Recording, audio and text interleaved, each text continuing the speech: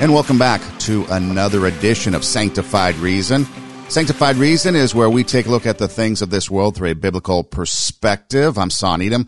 Joining me, as always, is Dan Delzell. Dan is a pastor at a church in Papillion, Nebraska, and an author at the Christian Post. And Dan, the biggest buzz going on right now is the Christmas star, as people are calling it.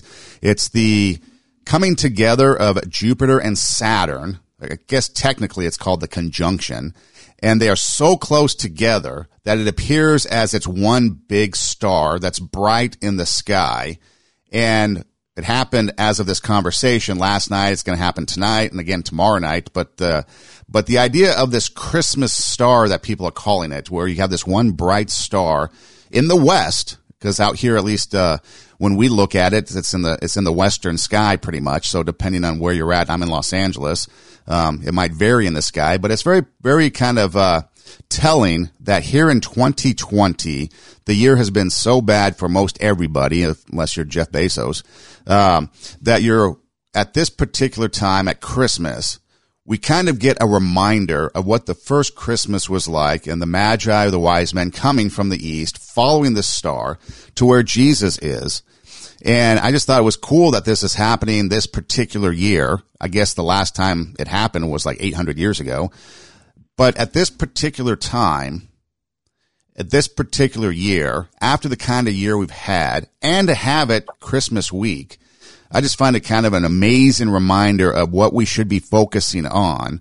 And maybe it's not so coincidental. I don't want to speculate too much and get crazy in these weird theologies, but maybe it's not too coincidental that God decided at this particular time that this thing should come together to remind us all that he is still here, that we should be focusing on him, and that now, at the season of his birth, it should remind us all that maybe we need to really rely on him more than we do on these politicians that have supposedly been our savior now and given us $600 in checks, or, the new president-elect that's supposed to be like the savior of the world coming in to rescue us from all this doom and gloom.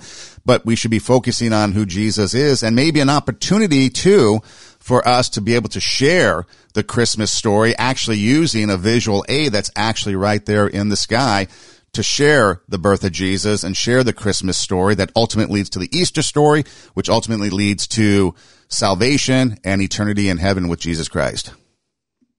Yeah, Sam, I think that's a wonderful thought and a great idea to use what God has placed in the sky, as you say, at this exact time, to use that event to talk about, what happened 2,000 years ago, when, as Matthew 2 tells us, the wise men said, "We saw his star in the east and have come to worship him." So I think that everything you said, Son, is what God has done by doing it at this time. It's not an accident. The Lord is in charge of the heavens. The Lord is sovereign over all. And to me, it's a reminder that even with something as global and as consequential as COVID, and then when we hear of, another strain of COVID now in the UK and London on lockdown, and, you just start to wonder, is there going to be an end in sight to this thing? But then, seemingly out of nowhere, we have this event, and it does point to the fact that there is a higher power overall, and he is someone that you can know. He is someone who has revealed himself in Scripture. He is someone who put the stars in place exactly where they're at. Even aside from this, spectacular event now with the star and the coming together of this light that is so bright now. Even aside from that, when you look up into the sky on a clear night and you look at maybe it's the Big Dipper or the Little Dipper, you look at things and say, well, now it doesn't seem like that just would have happened randomly. And it doesn't seem like that would have just happened accidentally. the Lord is in charge of all of it. God designed it all. The heavens declare the glory of God. So I think you're right, son. I think this is a great time now, especially in the midst of the year we've just been through, to point to our higher power and to say the Lord our God, the Lord is one. He's not one of many gods. He's the only God, and he's the true God. And there are other pretenders, but there's only one who put the stars in place. There's only one that the Magi, the wise men, were coming to worship as they saw the star in the east. And to me, it's also a reminder, Sam, that while things on earth here are always in flux, and there is life and death, and there is disease and sickness, and there are pandemics and war, and there's cancer, when you get up to a certain level, when you get out there to outer space, and when you get into the galaxies, you start to see that those things are at a different level than what we experience here. And then imagine going to that next level beyond that, to what Paul described as the third heaven, that he was able to experience. He didn't know whether it was in the body or out of the body, but he experienced what he called the third heaven. First heaven being the sky that we see, the second heaven being outer space there, beyond just, our atmosphere here out into outer space. And then the third heaven being actual, heaven itself, God's eternal kingdom. So to me, the star now, this coming together, this bright light, to me, it points to, the Savior of the world, to our Creator, and who the Bible refers to as the bright morning star, the bright morning star. And so we hope and pray so that many here at Christmas will take advantage of this, just this beautiful event that God has brought about, and look for a deeper meaning than just, wow, hasn't happened in 800 years, and just to look at it, from, let's say the viewpoint of astronomy. How about looking at it from the viewpoint of theology? Looking at it from the viewpoint of Scripture, looking at it from the viewpoint of who put the stars in place, who created the planets, who causes them to move the way that they move, who created black holes out in the universe. All of these things were created by God, but He loves each one of us so much more than any of those and all of those stars. He didn't send His Son to die for the planets. They didn't need a Savior.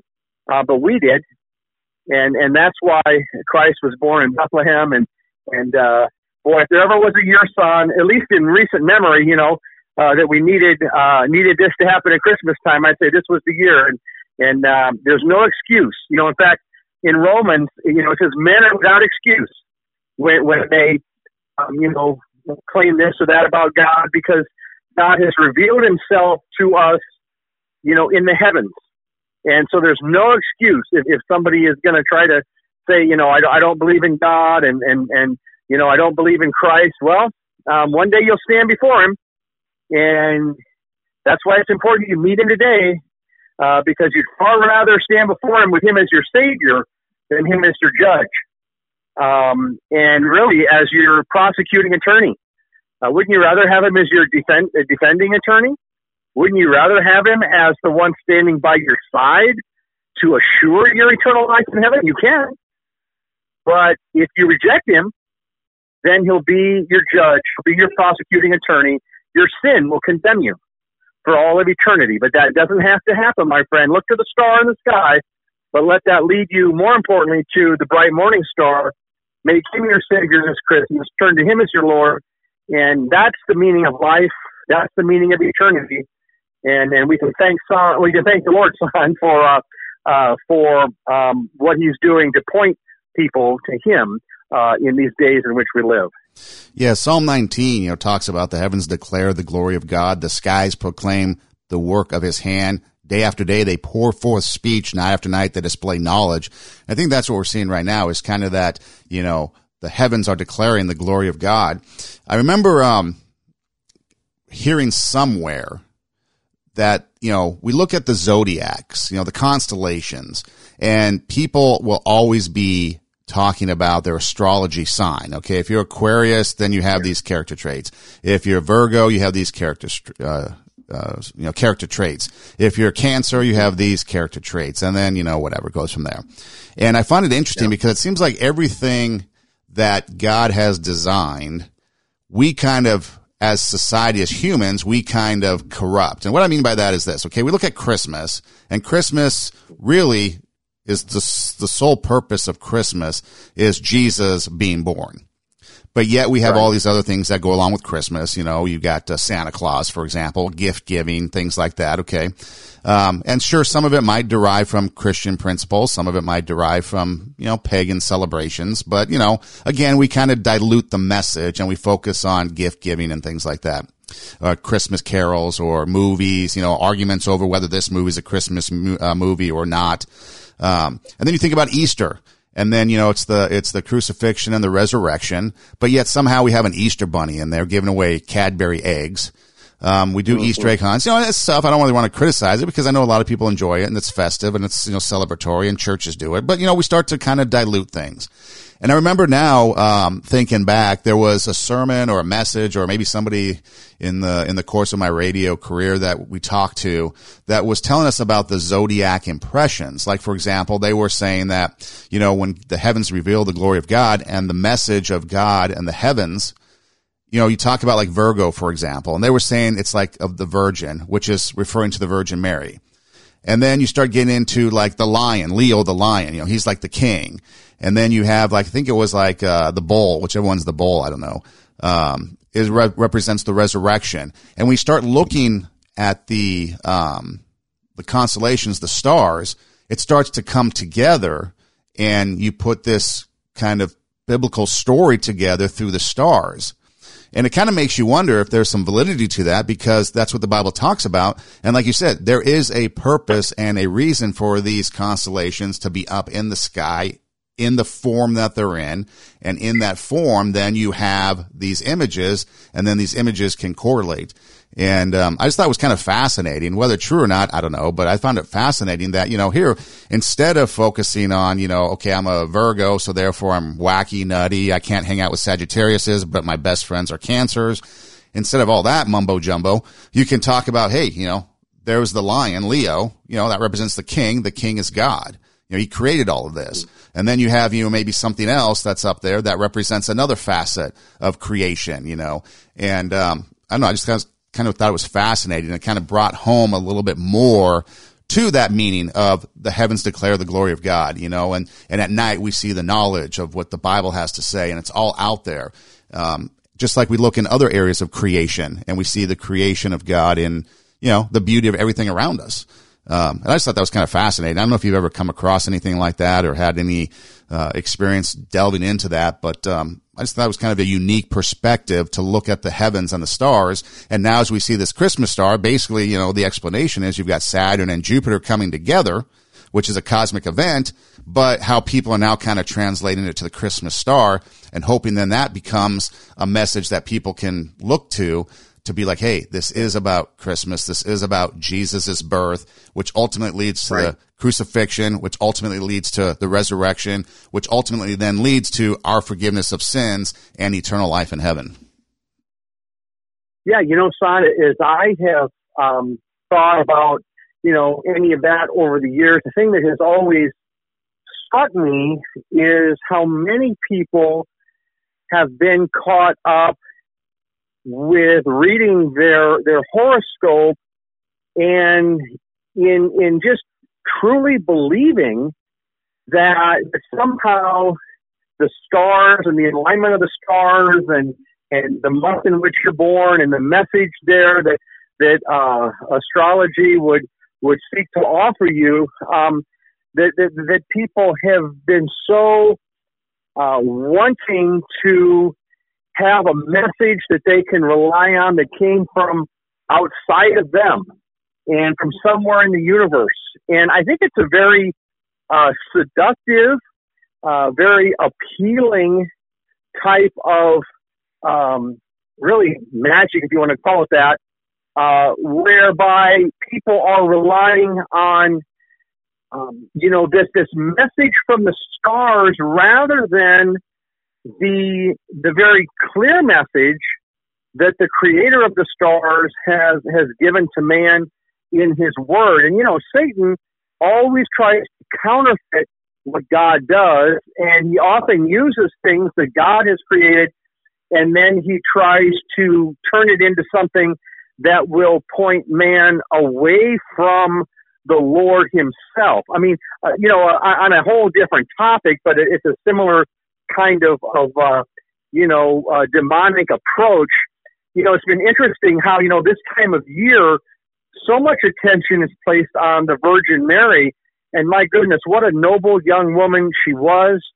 What an incredible young woman. I mean, the Lord would choose her to be, His mother, the mother of our Lord, so there's no question that, we hold her in high esteem. I mean, we certainly don't believe that she was without sin. She wasn't, perfect in that sense, but certainly obviously a very noble woman.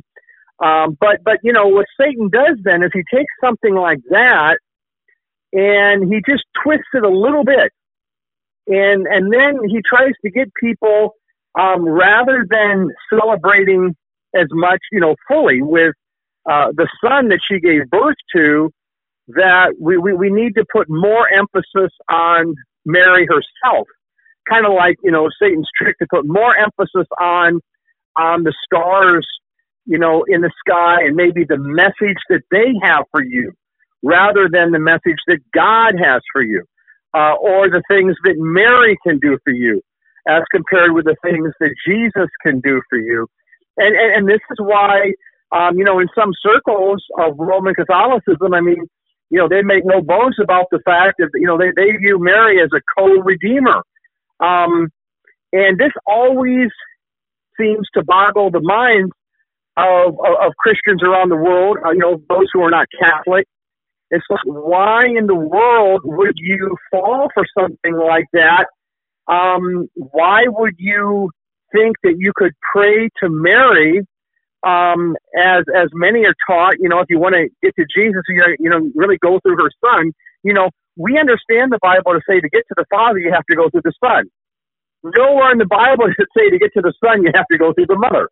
And yet this is essentially what Catholicism has brought into its own system of doctrines and theology.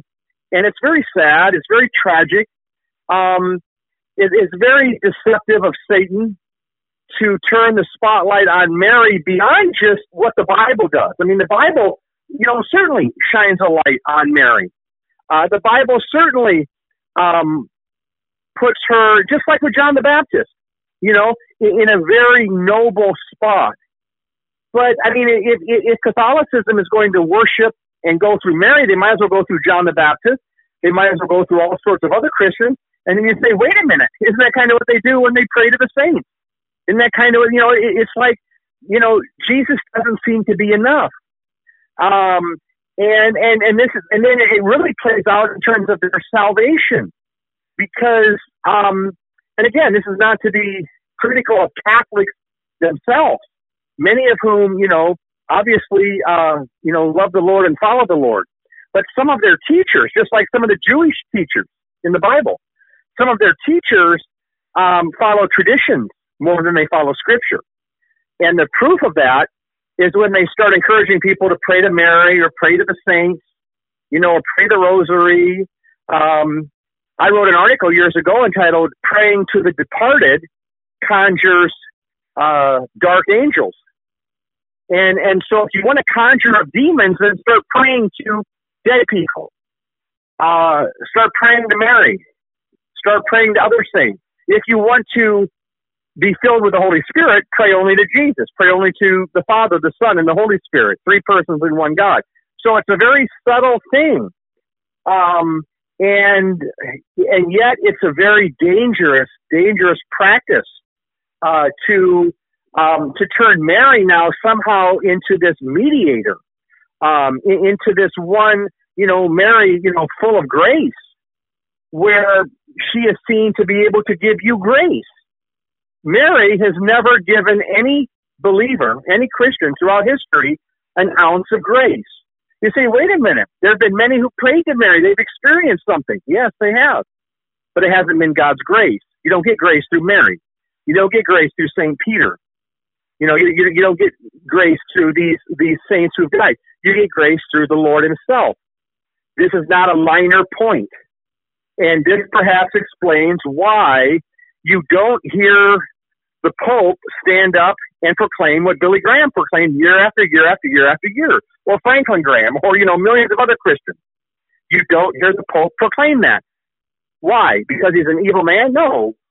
Because their system of tradition, in some ways, is like the Jewish leaders in Jesus' day. It was focused on traditions, on these little rules, on these things that God never said would bring grace. And yet, as I say, there are many in the Catholic Church who know the Lord and love the Lord and have been able to somehow, maintain a spiritual life in spite of that. But, one thing a person should be sure of is that praying to Mary or any of the saints never does your soul a bit of good. All it does is it gets you addicted to that sort of, I would say, occultic prayer, magical prayer, not biblical prayer. Praying to Mary is more of a magical, thing, almost like these apparitions of Mary. That's not Mary that people are seeing. Oh, it looks like Mary.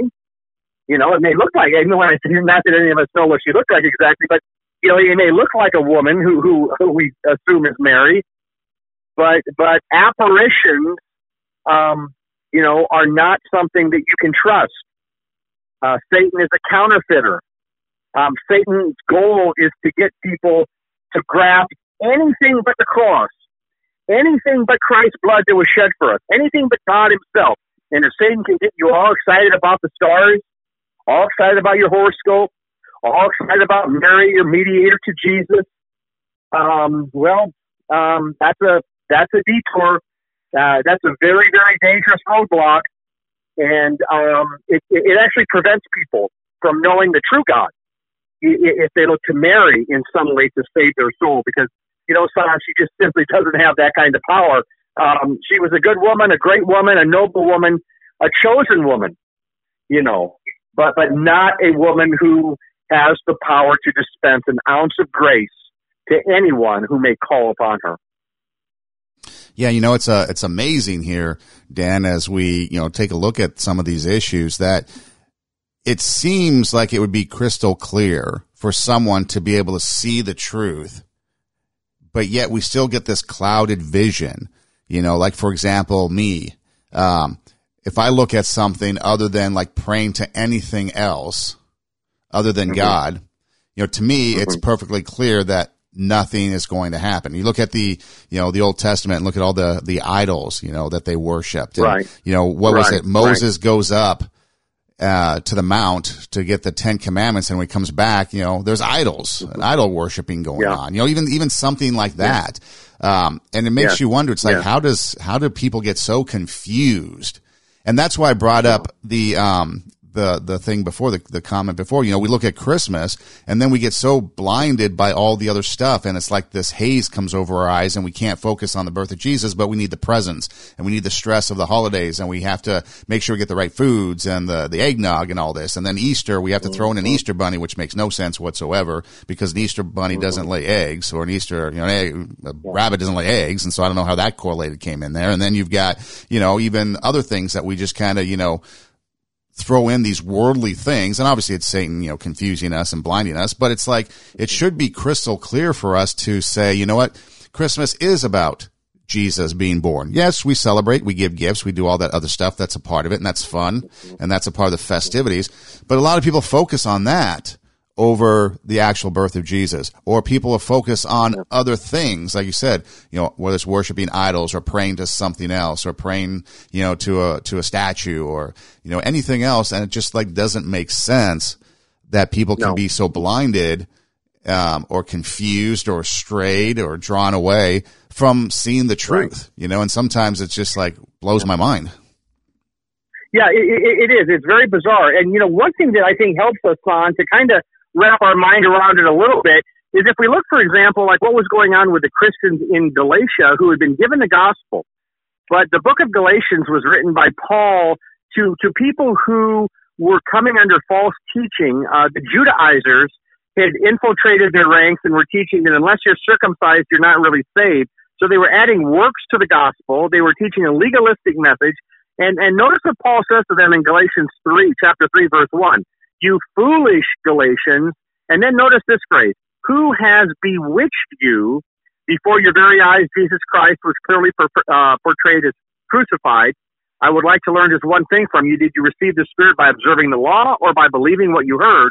Are you so foolish after beginning with the Spirit? Are you now trying to attain your goal by human effort? Now, that question, though, who has bewitched you? What that points to, Son, is this, and it addresses your excellent question a moment ago. Like, how could somebody not see it? When you come under a spell, that's right, a spell. Spells aren't just something that may be on television shows and little, playful things that people maybe cast. Many spells are real. And when a person comes under a spell, in this case, in Galatia, it clouded their minds. Legalism brings a spell. False teaching by false teachers can put a person under a spell. It sounds very mysterious and mystical and magical, and those elements are involved with it. But at its core, what it is that it clouds your spiritual discernment. And to use the name of this program is it interrupts whatever sanctified reasoning you were experiencing by the Holy Spirit. It interrupts that. And instead it gives you a counterfeit message. Again, let's go to the stars. So the horoscope, the astrology presents a counterfeit message. And what happens, son, is when people believe a counterfeit spiritual message then that's when people tend to come under a spell, and then they become like glossy-eyed. And I'll give you an example. I mean, in all my years of talking at times with maybe someone who's a Mormon or a Jehovah's Witness, virtually every one of them I've talked to, once we get into spiritual matters, it's like it's just like there's this gloss over their eyes. They're not taught the gospel by their organization. Doesn't mean they're not nice people. They're very nice people. But neither one of their organizations has the gospel. They've added to the gospel. And this is why Christian denominations do not recognize them as Christian. It's not because Christians want to be mean to Mormons or Jehovah's Witnesses. It's not because Christians don't want to have friendships with Mormons or Jehovah's Witnesses. It's that Christians cannot in good conscience accept a counterfeit message that denies the gospel and adds works to the message. This is why Paul wrote, you foolish Galatians, who has bewitched you? So I'm afraid, son, there are many Catholics who, by believing that Mary can give them grace and then acting on that belief, they've put themselves under a spell whereby they don't see anything wrong with it. I mean, they look at that as being as just normal, let's say, as you and I would at praying to the Father, the Son, and the Holy Spirit. They look at that as being every bit as proper, if not more so. But that's being put under a spell. And so the message itself, and the Bible talks about doctrines of demons. The message itself, when it's a counterfeit message, a counterfeit gospel, it brings with it this spell, which just simply is a way of saying your mind and your spirit become so clouded that you don't see the gospel. You are so ensnared by this, and that's why Paul said, "Who has bewitched you?" That was not a mistake. Paul recognized, there's this spirit of witchcraft that has been in the world ever since, Satan, fell in the garden. There has been this spirit of witchcraft, this spirit of deceit, this spirit of wickedness in high places, this spirit of always trying to counterfeit what God does. And this spirit of making man believe that he can control his own future, either by following his horoscope exactly right, or by casting spells, or by following some magical formula. And then Christianity comes along and says, hey, magic, that's way down, that's way down there. That's associated with worldliness. Let's move up to true revelation. Let's move up to the gospel. And one of the things we have with the gospel, Son, is we're not told by God we have to go out and try and control our future. We're told to rely upon the Lord, to depend upon the Lord. And certainly to pray when we desire God to do something, and we can pray for things to change or things to happen. But Christianity is very, very different than witchcraft. Witchcraft is the opposite of what it means to be a Christian. Witchcraft and false gospels and even praying to Mary, that has a very, very dark element to it. And the fact, Simon, I'll leave it at this, the fact that the leaders in the Catholic Church don't recognize that simply demonstrates how much they've been duped themselves by these dark angels who have convinced them that somehow it's good for people, or maybe they just believe it's good for the organization. I don't know. But for whatever their motive is, the fact that they would pray to Mary themselves and teach others to do it shows how deceived they are. And to me, it's just a miracle that anyone in that system comes to know Christ and his grace when they got all the other stuff flying all around. It'd be like if you walk into your Christian church and, there's a table there where somebody's trying to get you hooked up on your horoscope. And then you come to another table and it's like, hey, come on Thursday, we're going to have a seance. We're going to try to communicate with some dead people. And then you go down to another table there in your church as a crystal ball. Come on, let's look into your future. And then you go down to another table and it's like, here, let's learn how to cast spells on people, in a church, I'm sorry, but there are things in the Catholic Church that are not very different than that. But people don't see it when they're under the spell of it. And this is the reality of spiritual light and spiritual darkness in our world. And all back to that light in the sky now, son, that bright star that God's giving us right now. It's like, folks, wake up. You're not going to find it in that other stuff. You're only going to find it in Jesus. You don't need to add to him. You don't need to add Mary. You don't need to add your horoscope. You don't need to add this. You don't need to add that. You don't need to add witchcraft. Stay away from all of it. I mean, remember Mary as a noble woman, but please don't pray to her. Please don't think she can give you an ounce of grace, because she can't. Only Jesus can do that. Dan, the other thing that we've been struggling with this year, obviously, and I see it everywhere, and it's been a crazy year, so I'm sure people are trying to figure it out as we go along too. And it's leadership, it's leadership, whether it be politicians, it's leadership, whether it be people in the church, and I know that when you are a leader, people will turn to you for answers or look to you to lead them. What do we do? What's your answer? What's your solution? And I know it's hard for leaders and people in that position to have to try to come up with answers or be the example or do things when they themselves probably don't know what's going on, or they themselves might be guessing, or they themselves might be trying to figure it out as they go along too.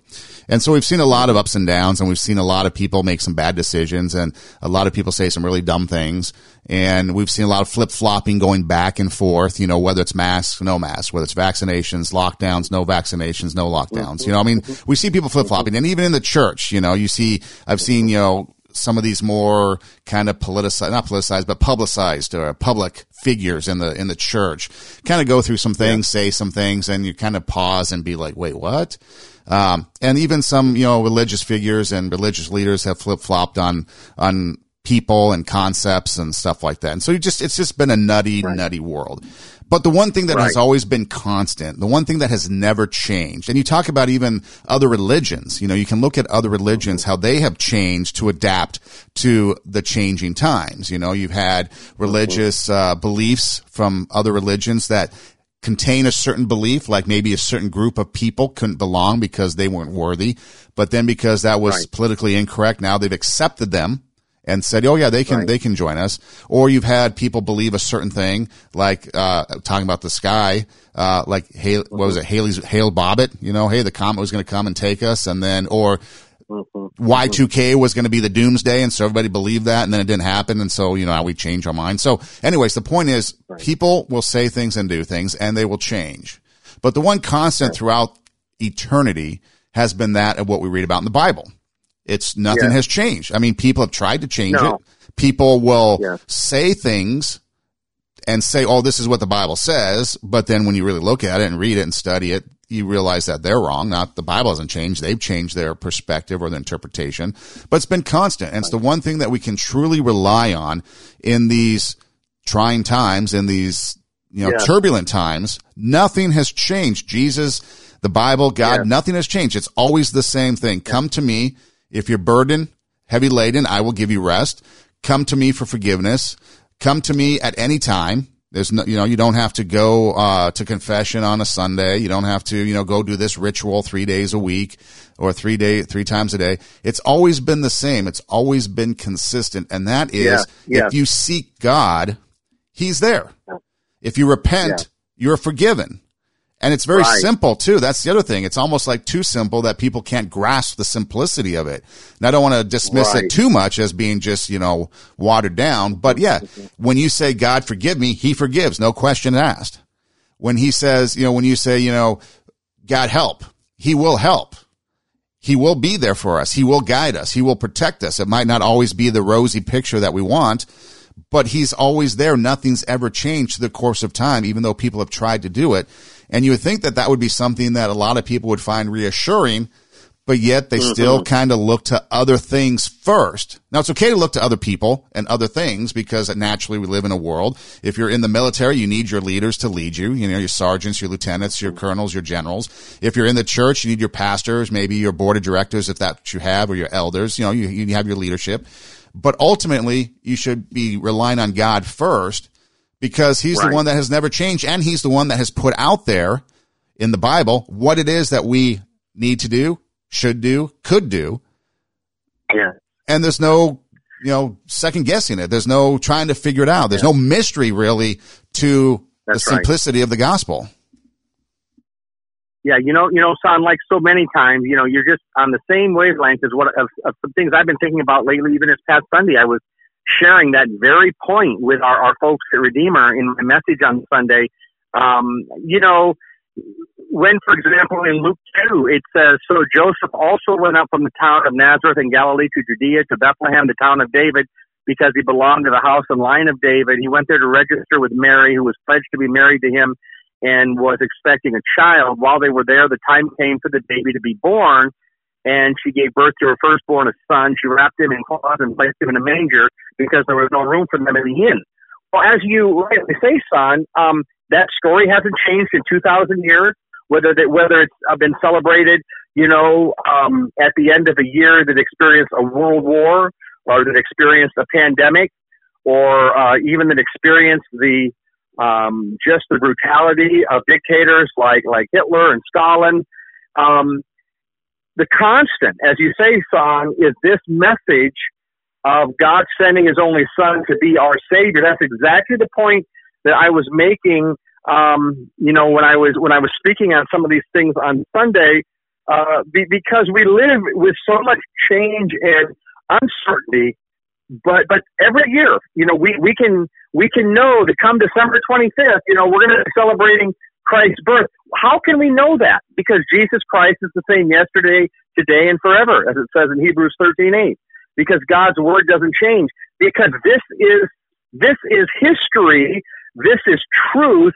And, Son, most importantly, this is an anchor for any soul who will cling to Christ and to Christ alone, who will trust in Christ. As the Bible says, Emmanuel, God with us. So God is with us. God is with us even during COVID, even during relationship problems and job pressures and financial problems and health issues. God doesn't change. Christ doesn't change. And this, again, I guess, points out on why it's so tragic that there's so many counterfeits being offered to people.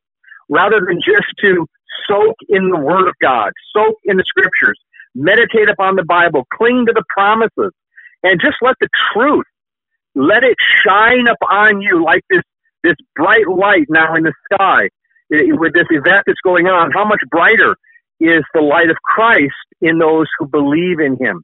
And it really is on such a simple thing. I mean, God doesn't tell us we have to jump through a bunch of spiritual gymnastics. God doesn't tell us we have to have some sort of theological degree, or that we have to have, pass a test and have all, the answers right in terms of, Bible quiz 101. But what He does call a person to do is to repent and believe the good news, to turn away from sin and believe that Christ came into this world to be your Savior, to believe that He came here to die for your sins, to believe that, as told by the angel, do not be afraid, Mary, you have found favor with God. You will be with child and will give birth to a son. You are to give him the name Jesus. He will be great and will be called the Son of the Most High. And so to believe, son, that Jesus is the Son of God, to believe in Him as your Savior from sin, to believe that He paid the price there on the cross for your sins, even as it says in Matthew 1, the angel there said to Joseph, she will give birth to a son, and you are to give him the name Jesus, because he will save his people from their sins. Okay, so whether it was the people in Galatia that Paul was saying, no, you don't have to be circumcised to be forgiven, or whether it's people in the Catholic Church, no, you shouldn't pray to Mary, you shouldn't pray to the saints and expect an ounce of forgiveness. You shouldn't jump through all these religious hoops and think that's the way that you're going to, be forgiven. No, forgiveness comes through faith in Christ. Simple, childlike faith in Christ. And once you're forgiven, and you're a child of God, and you're going to be imperfect. And some days will go better than others, but you have an eternal inheritance at that point. And now your life is just to be lived for the Lord, not in order to be saved, but because you've been saved. And this, son, is where religious groups go terribly astray, whether it be Mormons and Jehovah's Witnesses, whether it be, let's say a big number of folks in the Catholic Church or in other churches, be it, Lutheran, Methodist, Presbyterian, any church that would add works to salvation and say, you have to do this before you can be saved. That is not the gospel. The gospel is that you're saved by grace through faith on the front end of your relationship with God, not after you jump through all these hoops. And son, like we said before, you would think that's so simple. How does anyone miss that? How does anyone fall for the lie that your works can somehow be meritorious? In other words, your works can somehow, really earn your way. It's impossible. It's impossible. But when you're under a spell, then what you're doing there, son, is you're clinging to natural religion, man's natural way of thinking. And here's man's natural way of thinking right here, son. Is say, well, if I do bad, I'm going to have to do good to make up for it. And if I do a good bit of bad, I'm going to have to do a little bit more of good to make up for it. And as long as that ledger kind of remains somewhat close, then I'll get to heaven and God's going to see all the good things I did and how hard I tried and how much I tried to love my neighbor. Sure, I fell short here, I fell short there, but I tried.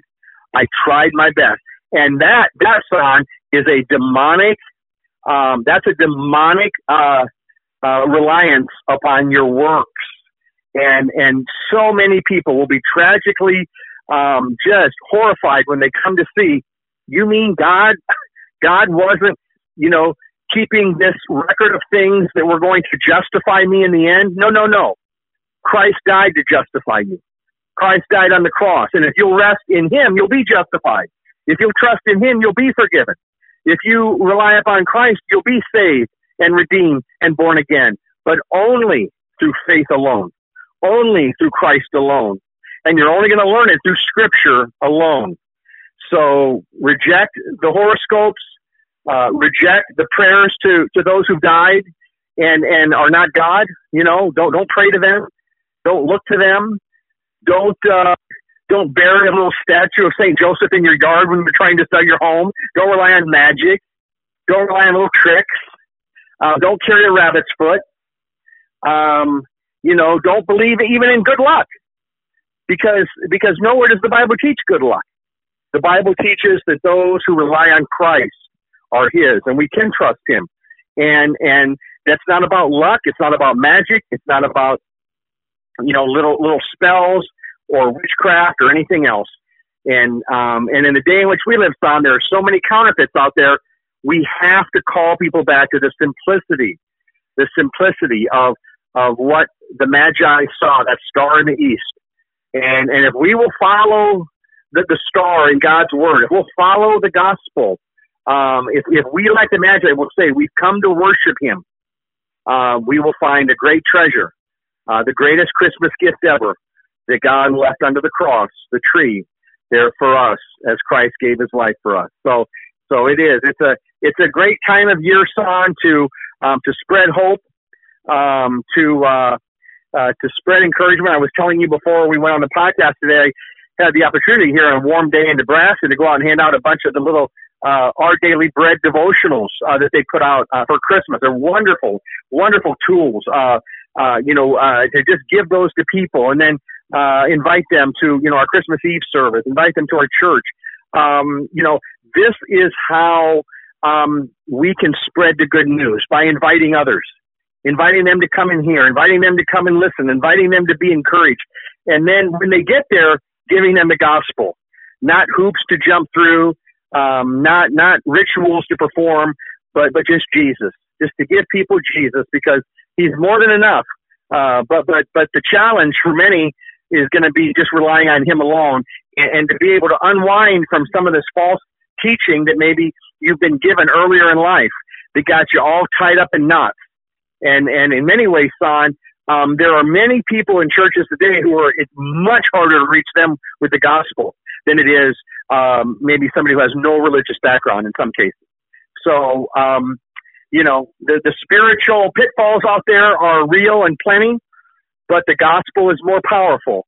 And so this is the message we have. And this is why Paul said, I'm not ashamed of the gospel, because it is the power of God for the salvation of everyone who believes, first for the Jew, then for the Gentile. And so that's why we do what we do. And I'm so thankful, Son, for your podcast, Sanctified Reason, as it seeks to lead people into that realm whereby you're not under a spell any longer. Maybe you were, but now you've come out from the spell. Now you're in the realm of the gospel, and now you're seeking to live as a free, forgiven child of God. And there's no better way to live, Son. That's for sure. You mentioned the works thing, and obviously it comes to mind as Ephesians 2:9 or 8:9, I guess, but verse 9. So verse 8, for it's by grace you've been saved through faith, not of yourselves, a gift of God. Then verse 9, not by works that no one can boast. And then you can, drop down to Titus 3:5. He saved us not by righteous deeds we had done, but according to His mercy through the washing of new birth and renewal by the Spirit. And you can go on and on. 1 Corinthians 1:29, so that no man may boast his presence. So there's a lot of verses about that. But here's the other thing, the point that I want to make. Even Santa Claus has a list and will judge you according. Are you naughty or are you nice? Yes. So even he's going to judge you. And if you're naughty, he's not going to pay you any attention. You get coal in your stocking, right? That's the story. Yeah. But if you're nice, then he brings you presents. Well, see, that whole thing of Santa is based on your works. And even then, it disqualifies you from getting a reward if you have been naughty. Jesus, on the other hand, that's exactly right. He doesn't care. As long as you repent, He will be there to wash you as white as snow. Yeah. And it's more important, instead of being on Santa's naughty or nice list, it's more important to be on God's list in the book of life. So that at the end of the day, it's not whether you get a present under the tree or coal in your stocking. It's where you hear the words, well done, thy good and faithful servant, enter, for the kingdom of heaven is yours. Well, that's right, Son. And what came to my mind when you mentioned Santa Claus is another element within our society where, just like you would assume with Santa, it's just going to maybe be a playful thing about gifts and so forth, and this make believe character. But then as you see, kind of gets into this idea that the good people get the gifts, the bad people don't. And it reminded me of the Masonic Lodge and the rituals they have. And even when they have a funeral for one of their lodge brothers, and my goodness, I mean, if you look at the words that are spoken during one of those rituals, and how it talks about, how this person here, how his deeds have gained him entrance into whatever word they use, whether it's a celestial kingdom, whatever they use. I mean, it's very much like Mormonism and Jehovah's Witness doctrine and any legalism that points to works as the basis. I mean, it's all around us, Son. If you don't get it from Santa Claus, you get it maybe from the church that you attend. And this is why it's so important to only be connected to a church that proclaims the gospel, a Christian church that proclaims grace. And just like those verses, those beautiful verses you just read, Son, they're in Ephesians and Titus. We're saved by grace through faith.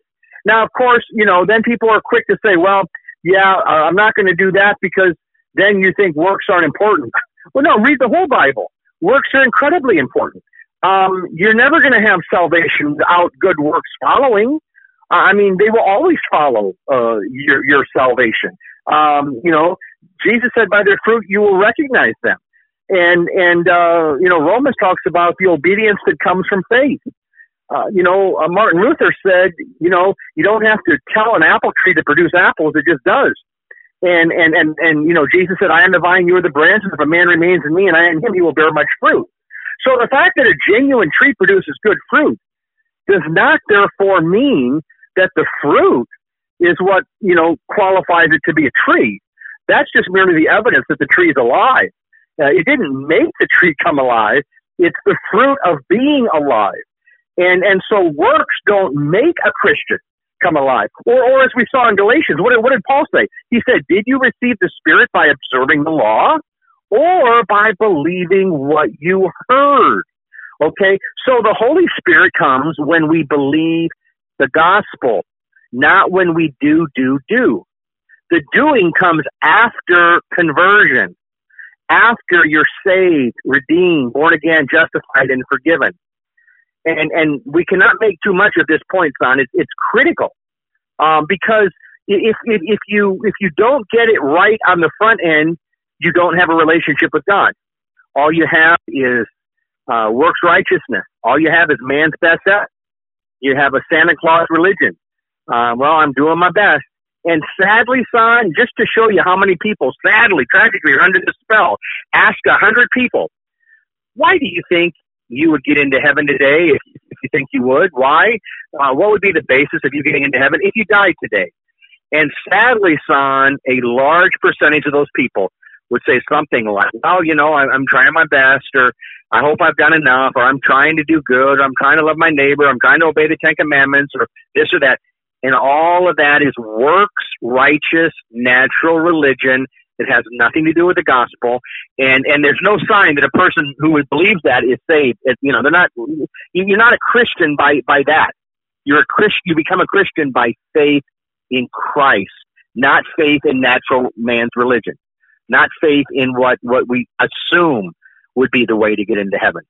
I've used the example in the past of the movie Meet Joe Black, where Anthony Hopkins is like this really, bigwig corporate guy who's going to be leaving this world, and so Joe Black has come now, and Brad Pitt plays this.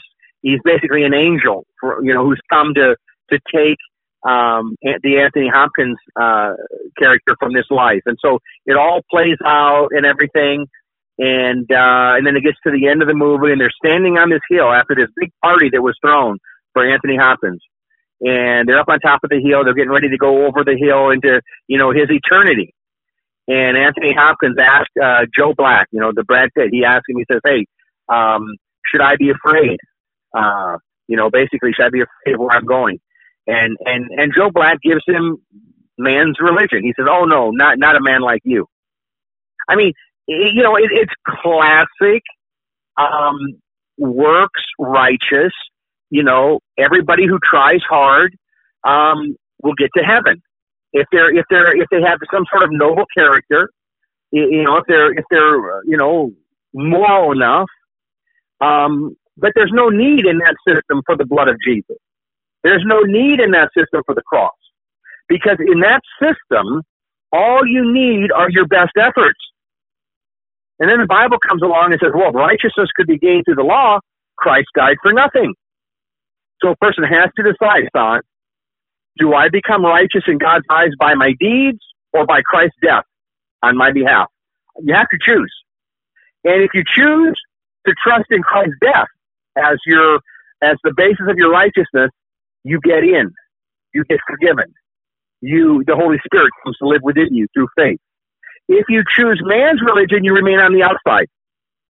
Like those that Jesus said on the last day, depart from me, I never knew you.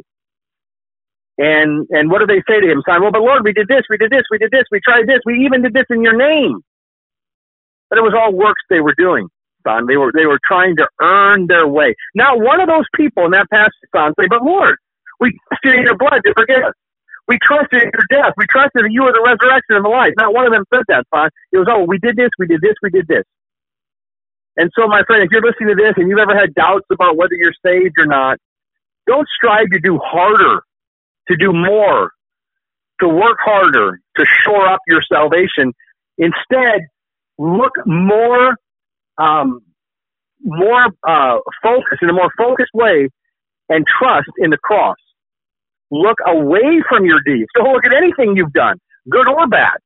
Look only at the cross. Don't use anything you've done as the basis for your condemnation or your salvation. That's a key to being saved. Don't look at anything you've done as a basis for your condemnation or your salvation. I mean, if left alone, certainly you have plenty of things that would condemn you, but don't focus on that. Focus on the one who died for your sin. You're not going to be condemned if Christ is covering you. And that's why he came to Bethlehem, my friend. And so trust in him. Believe in him. Stop trying to earn it and just receive the gift that's under the tree. Unwrap it by faith. And then go and work to your heart's content. Work, all day long for the Lord. He wants us to do that. But only after we've opened the gift. And this is why, son, I'll ask, Mormons and Jehovah's Witnesses, if I start talking to them, hey, what did you receive on the front end of your salvation? Because I know what they've been taught. They don't have an answer for that question. They don't know. I mean, they're not taught that they received anything on the front end. They're taught they have to strive and work and strive and do more, and hopefully one day you'll do enough. That's not the gospel. God loves them, but their teachers are false prophets. Joseph Smith was a false prophet. Every teacher of the Jehovah's Witness church is a false prophet.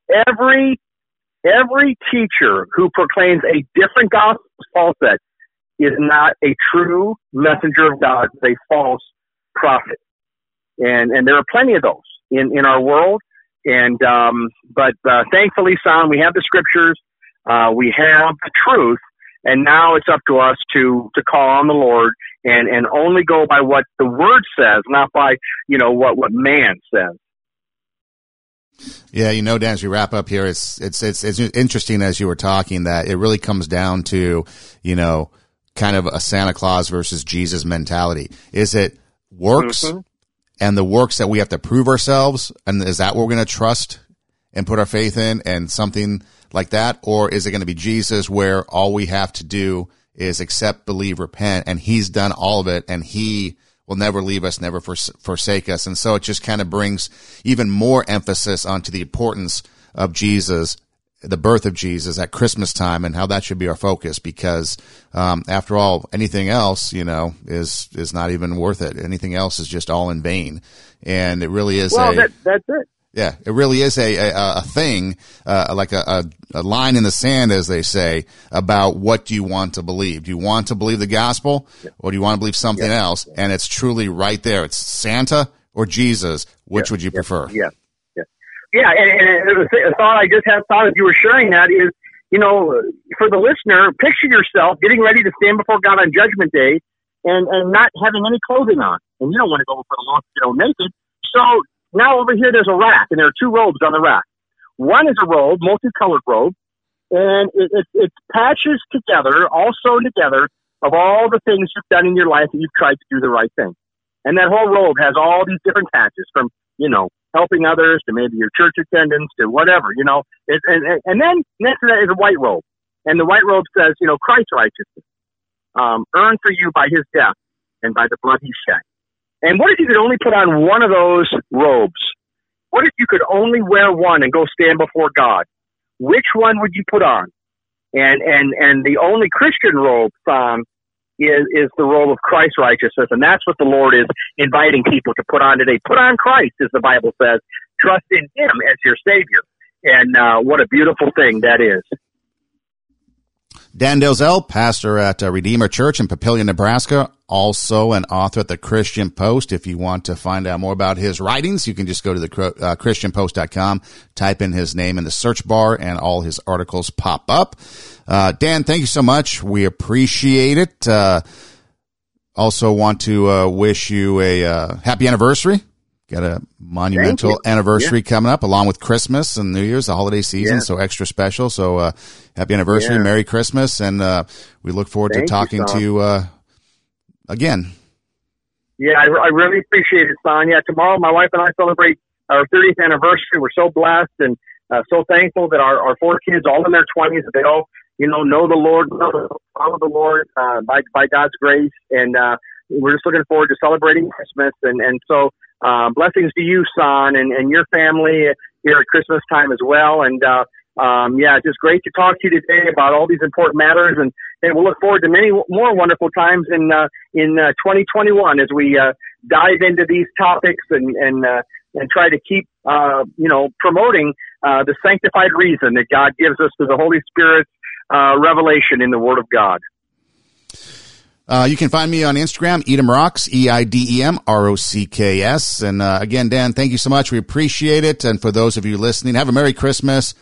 And thanks for listening. Do tell a friend. This has been Sanctified Reason. And until next time, God bless.